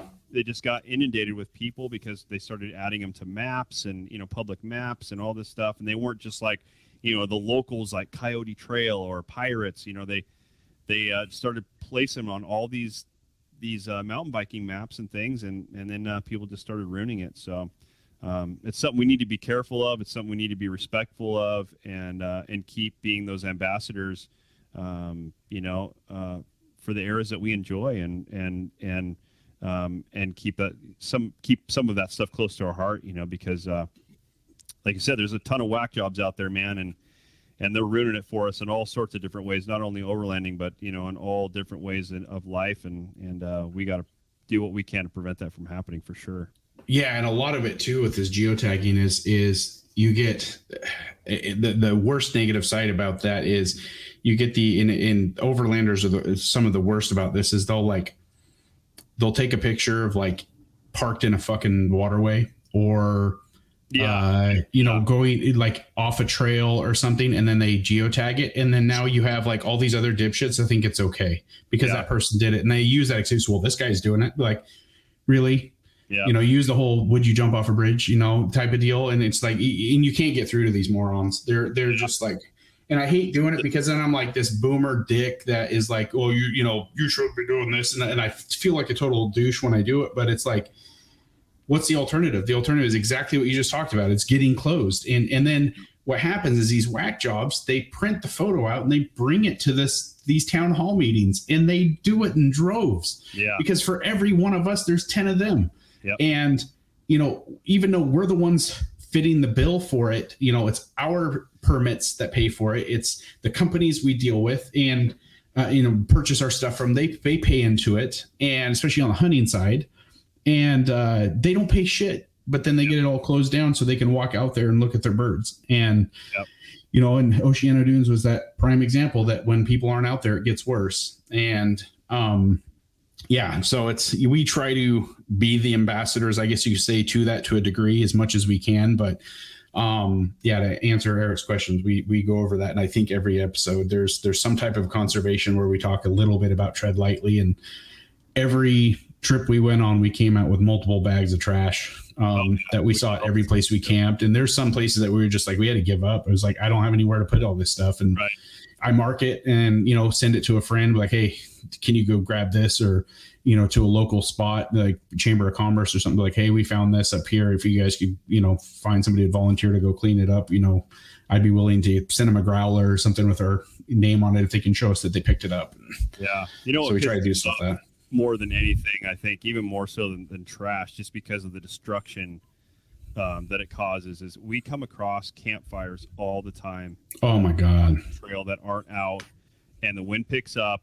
We came across one day in the Grand Canyon, actually South Rim, and the wind picked up, like you said, 50, 60 mile an hour gusts, like you guys were experiencing it, out on that trip. And this campfire was going, and it was blowing all the embers into the brush, and trash and everything else was starting to catch on fire. And if we wouldn't have been the ones that came across that, who the hell knows how much of that vegetation and how much of that forest would have been lost to fire in that windstorm. And that pisses me off as a firefighter myself. It's like, how ignorant people are, how, lack of common sense with putting fires out. Like people just leave it and they think, oh, it's just going to burn out, and that's going to be the end of it. No, man. Yeah, it definitely doesn't. Yeah, it's just. I watched a cigarette butt have, like, we came up, I was fishing with my uncle, and this is a long time. This is like 2002, 2003, maybe, probably 2002. And we drive up and we're looking for a spot to fish. And I look down, I think we get out to take a piss, and I look down and I see smoke, and it was a cigarette, like a cigarette butt. And I remember stomping on it, just thinking it was out. And then it was still smoking. The ground was smoking, and I put my hand over it, and it was really hot. Yeah. And dude, it was probably over a foot deep. Because it was all pine needles below, and it had just keep burning down and down. Dude, I had to go down to the river. We found like empty beer cans, and we were taking them down and like filling them up with water and bringing it back and try to put it out. And then found a little mini shovel and like shoveled it all out. And the ground was black, like a foot deep. You're like, all that from this little ass cigarette. You know, it's crazy. A long time ago, when I first got on the fire service, this was like 2003, 2004. There was a fire in Southern California called the Old Fire, and it was in Big Bear, and it burned it was like the biggest fire in California's history at the time. Now there's been several that have been way bigger, but it was something like, I don't know, 300,000 acres or something. Mm-hmm. And that winter, the fire burned in that duff, which we call duff, which is that, 1 to 2 feet of pine needles and stuff over the years that just builds up and builds up. And the fire burnt in the root systems and in that duff all winter long under the snow. And come spring, we had wind events and stuff, and the fire sparked up in spots. Holy hell! Yeah, that had been burning through the root systems and under in those pine needles and stuff under the snow all winter long. Whoa, that's crazy! I'm trying to remember that town. I think it's in Virginia or somewhere, and it's like it was like a coal mining area. Oh yeah, I just watched a thing on that. Yeah, it's still going. Yeah, just continually. They said for like 1,000 years it'll go. Yeah, it's just like that. It just burns under the ground and then through these root systems and stuff. It's just unbelievable. You think you think the water from the snow would just percolate down through the ground and put that stuff out, but that duff is so thick and so deep. It just gets in those little systems on the ground and keeps on rocking. So unbelievable how that works. But yeah, that's one thing that gets under my skin is just like, you don't have enough common sense to drown your campfire if you're done with it with water, or cover it with dirt or something to prevent, the wind from sparking things up. All it takes is one little ember, man. And that's the whole forest. It's a lot of the reason that we get forest fires and stuff is, it's all human cause from campfires or, like you said, cigarette butts or a lot of times we have people that are, out in these rural areas, mowing their fields with a, lawnmower and stuff, and it kicks off a spark on a rock, or they hit a rock and it kicks a spark off into the vegetation, and there it's on like Donkey Kong, and people just don't realize how easy it is. And now that we're in this drought, it's definitely not climate change. It's just freaking a drought that we've had before in the past. And if you look at history, this has happened before. It's not like the world's ending like they make it sound. Oh yeah, well that doesn't sell votes though.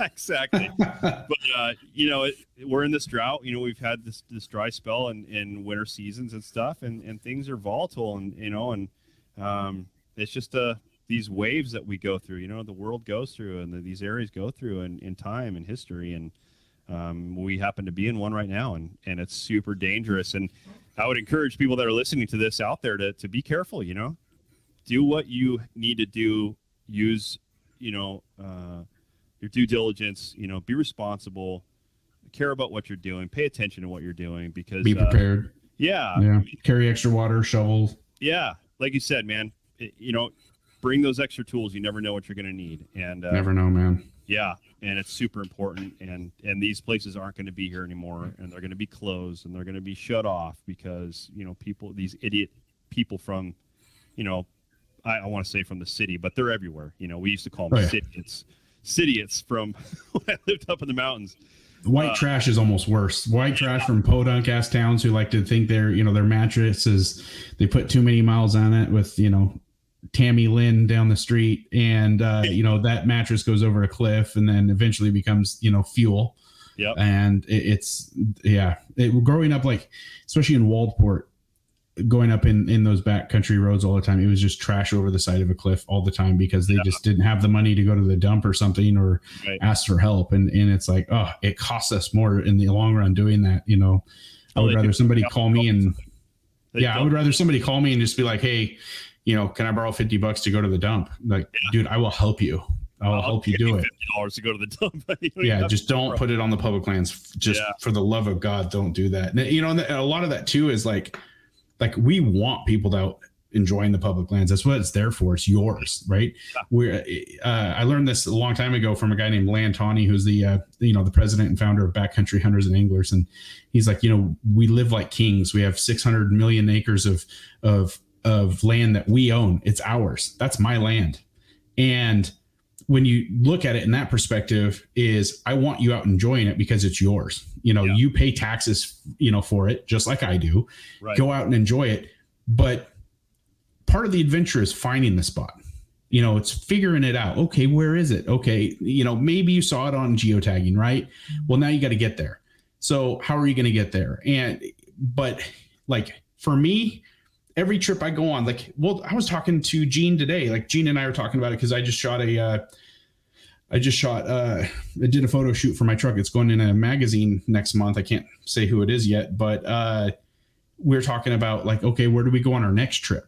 Or where do we do the photo shoot? And I'm pulling up my map and I'm looking for maps that are listed on the map that I paid into. Right. Yeah. So, but it's not being geotagged. Right. So then I look at it and then I see some pictures that are on it, and they're usually shitty pictures. So, and there's not enough of them to really give me an idea of it, but it's enough to spark my interest and be like, okay, cool. I'm going to find that. And then while I'm out there, oh, hell, look, there's 6 other roads I can go on. Maybe one of them is kind of gnarly. Maybe there was a washout or something that is going to let me get into 4 low and put my lockers on. And that is the adventure. That's what it should be about. It shouldn't be about some dickhead from LA went out in his whatever rig he has that has every single, item on it in the world. And it maybe does 1 trail a year. And he's only going up there for an Instagram photo. Right. And then geotags it, didn't spend the night, didn't pick up any trash, probably left some. And then he's just doing more damage than anything else. Yeah.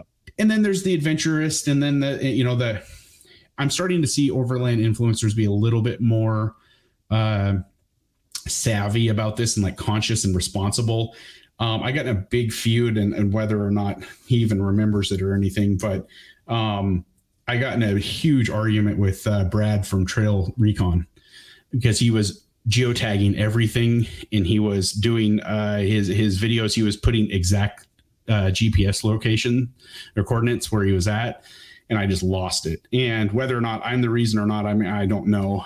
There was a small mediation between me and another sponsor that we shared. And I was just I'm just not going to do this. I'm not going to be, if you guys are going to be quiet about it to the biggest influencer in overlanding and you're not going to do something about it, then I don't want to be partnered with you. And he has 300 something thousand followers on YouTube. Wow. And the response I got was, it's kind of my thing. It was well, it's kind of your thing. And now all 300,000 people have followed you. And that's not fair to our public lands. And I want them out there doing it. Just find it yourself. Yeah. Do the adventure, do the work, put it in, 100%. Exactly. And there's a lot of people out there that are going to be well, I don't know how to do it. Awesome. Now there's people like Trail Recon who do awesome stuff, show you how to do it. Yeah. Right. He's got how many hundreds of videos of how to build your rig and what, how to do this on a trail and how to make your coffee 1,000,000 times or how to do this. And it's there's all these channels out there that are doing that, living the van life. That guy shows you how to do it in a van. Yeah, that's why we're doing this too, man. I want people to be educate yourself and do it the right way. Yeah, and for the influencers, if there is any watching, just be responsible about it. You don't geotagging doesn't do anything for you. Sure, you might get a couple followers off it who actually see you on that geotag location, right? And they're thumbing through it and they see you and follow you because they like your pictures or videos or something. But in the end, it does more bad than good. And if you're doing it for the followers, you're just being a self-righteous douchebag, and you shouldn't be doing that in the first place. So, I mean, it is what it is, but I agree with you 100%. At the end of the day, we all have to play our part, and that's a part of the Tread Lightly. And I don't follow Tread Lightly to a T, and neither does Tread Lightly, to be completely honest. They support people with geotag. I see it all the time.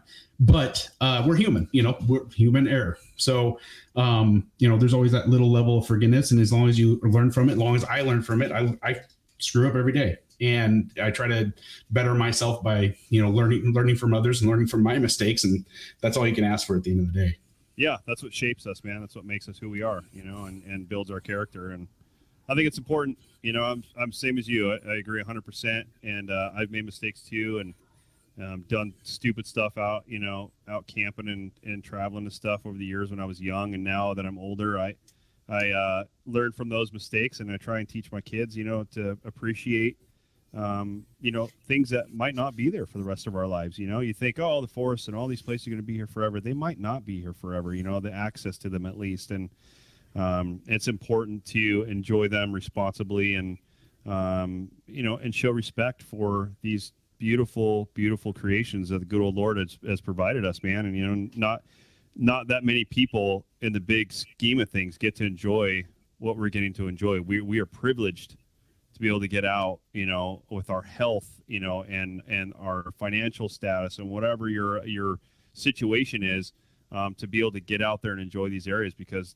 there's probably 90% of people on this earth that never leave their homes. They never leave their town. They never get out and travel. And there's a small percentage, as much as it seems like a huge amount of people, that's a very, very minute amount of people that get to do what we get to do. And it's important for us to preserve that as much as we can, for the next, absolutely, the next group. So, but well, dude, I really, really enjoy talking with you and stuff. I know it's been an hour and a half. I should probably let you get going. It's getting late. But dude, thank you so much for being on the podcast. And absolutely, man. Thanks for having me. Pathways and all the rad stuff you guys are doing. I cannot wait to get out with you. Maybe next year we can get something going, and like we've been talking, maybe get out and do some filming and camping and sharing some ideas and some places that we can keep secret between the two of us. I know, right? We always, in hunting, we always said, we're like, hey man, where'd you catch that fish? No Tell 'em Creek, dude. Yeah. No, I want to get down that way now that it's cooler. Screw that 100 degree heat.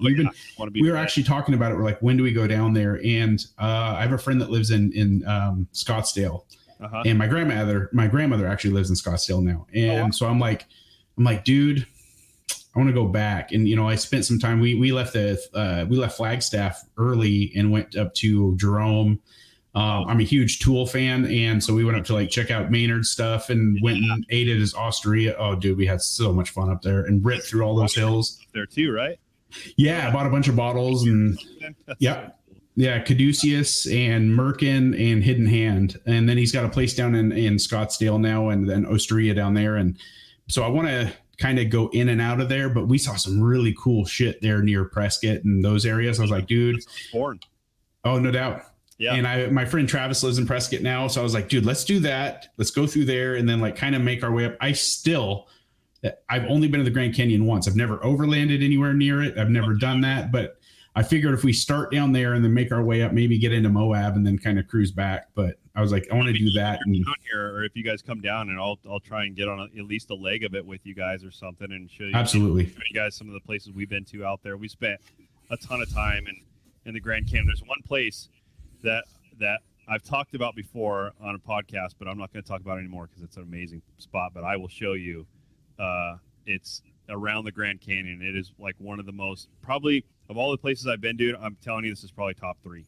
It is. Oh, love those spots, man. Incredible. And let's do it like beginning of February. I'm down. Okay, yeah. When you guys come out, let me know, and I'll okay. Make time and take you guys to that spot. We'll have dates in the next week or two. We've been really pushing we want to find a date to get out of the state, and because we've done so much stuff here, it's starting to get repetitive. And I was like, dude, I want to go on a week-long road trip, maybe a little longer. We'll just hit the freeways and then start in Arizona and just come all the way up into Utah, and then we'll go home. Oh yeah, dude. I don't know if you're into. You talked about the mining towns and stuff that you guys hit. Oh, that's my favorite. That and any kind of Americana, that's my favorite. Me too.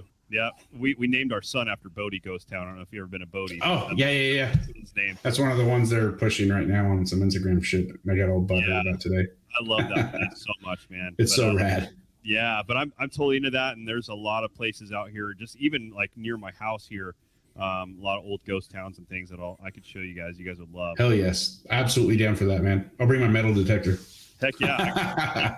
I got an auto panner. I've got a dry washer. I got all sorts of stuff. So we can have. Oh yeah, you're ahead of me. I've got a pan and the pin and everything else I've always just panned, right? That's the only thing I ever did. Then for Christmas last year, my wife got me a metal detector and I haven't even used it yet. Oh. I brought it on 2 of the trips we've gone on and never even pulled it out. I'm not good with metal detecting, but I have got one too. I need to get out there. Maybe we can just make a day of it and go. Yeah, we'll dork it up, dude. Out there with just wandering around, some headphones on. Yeah, it just be like a walking podcast. We had 20 acres. I had a gold claim until last year. We let it go because it wasn't producing like we wanted to, and it wasn't worth it. But I'm looking for some properties, some other prospects. Oh yeah, that's awesome.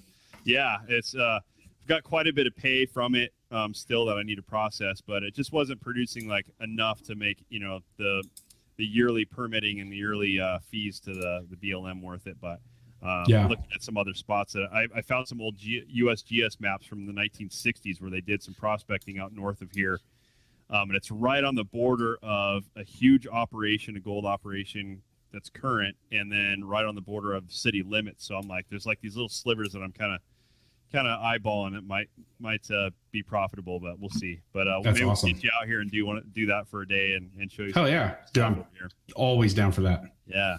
Well, where can people find you, man? Where can people find Divergent Pathways? Why don't you tell everybody again, just to the people that kind of came in? Yeah. So Divergent Pathways it's on November 23rd. Some point in the day, we don't know. It just goes up, right? Amazon just doesn't tell us shit. It just goes up. So on the 23rd, just check. Hopefully by midnight that morning, it'll go up. It'll also be on our YouTube channel, which is really easy to find. It's just youtube.com/Rogue Element. Or if you just, search Rogue Element, you're going to find us. You'll see the Green Eagle and everything else that's on there. And if you're there or want to go there now, we have, holy hell, probably 120 something episodes of just random overlanding and a little bit of hunting sprinkled in, but everything from back when I owned my Jeep and 4Runner to, both of my Rams and the Wagoneer and Christian's rigs and the Audi and the Raptor. We got a lot of stuff with the Raptor. We got Rowdy in the Raptor. And then, you can find us on Instagram it's at Rogue Element Adventure, all one word. That's probably the easiest way to find us. And we're pretty active on there. We talk to everybody. If you DM us or talk to us, we're within minutes on that one. But yeah, so that they're both going to debut on both YouTube and there. If you want to watch it in 4K, I'd recommend going to YouTube. And then if you just want to watch it on Amazon, you can watch it that way too.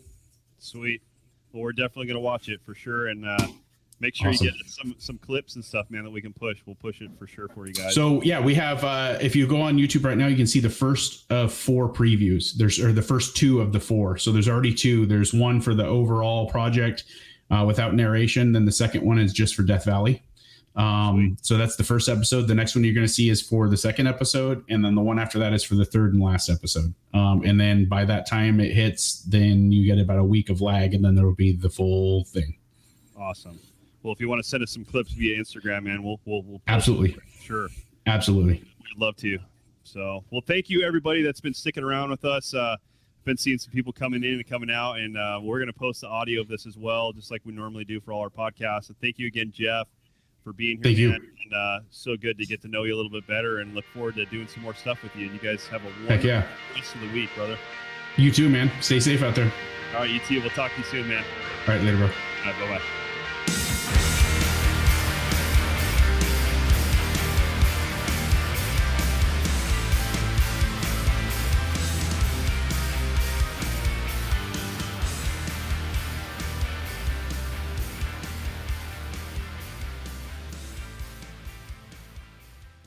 In Wild Country, rules were not created by man. Don't miss Wild Country, Wednesdays from 7 to 11 p.m. Eastern. Presented by Primos. Speak the language. Waypoint TV, the destination for outdoor entertainment. On Mondays, head offshore with Captain Scott Walker and Steve Roger for breathtaking deep-sea adventures. Coming to me. Double. He's jumping. Oh! Look at that belly. Don't miss Mondays with Into the Blue. Brought to you by Academy Sports and Outdoors from 7 to 10 p.m. Eastern. Tell a few fish stories along the way. On Waypoint TV, the destination for outdoor entertainment.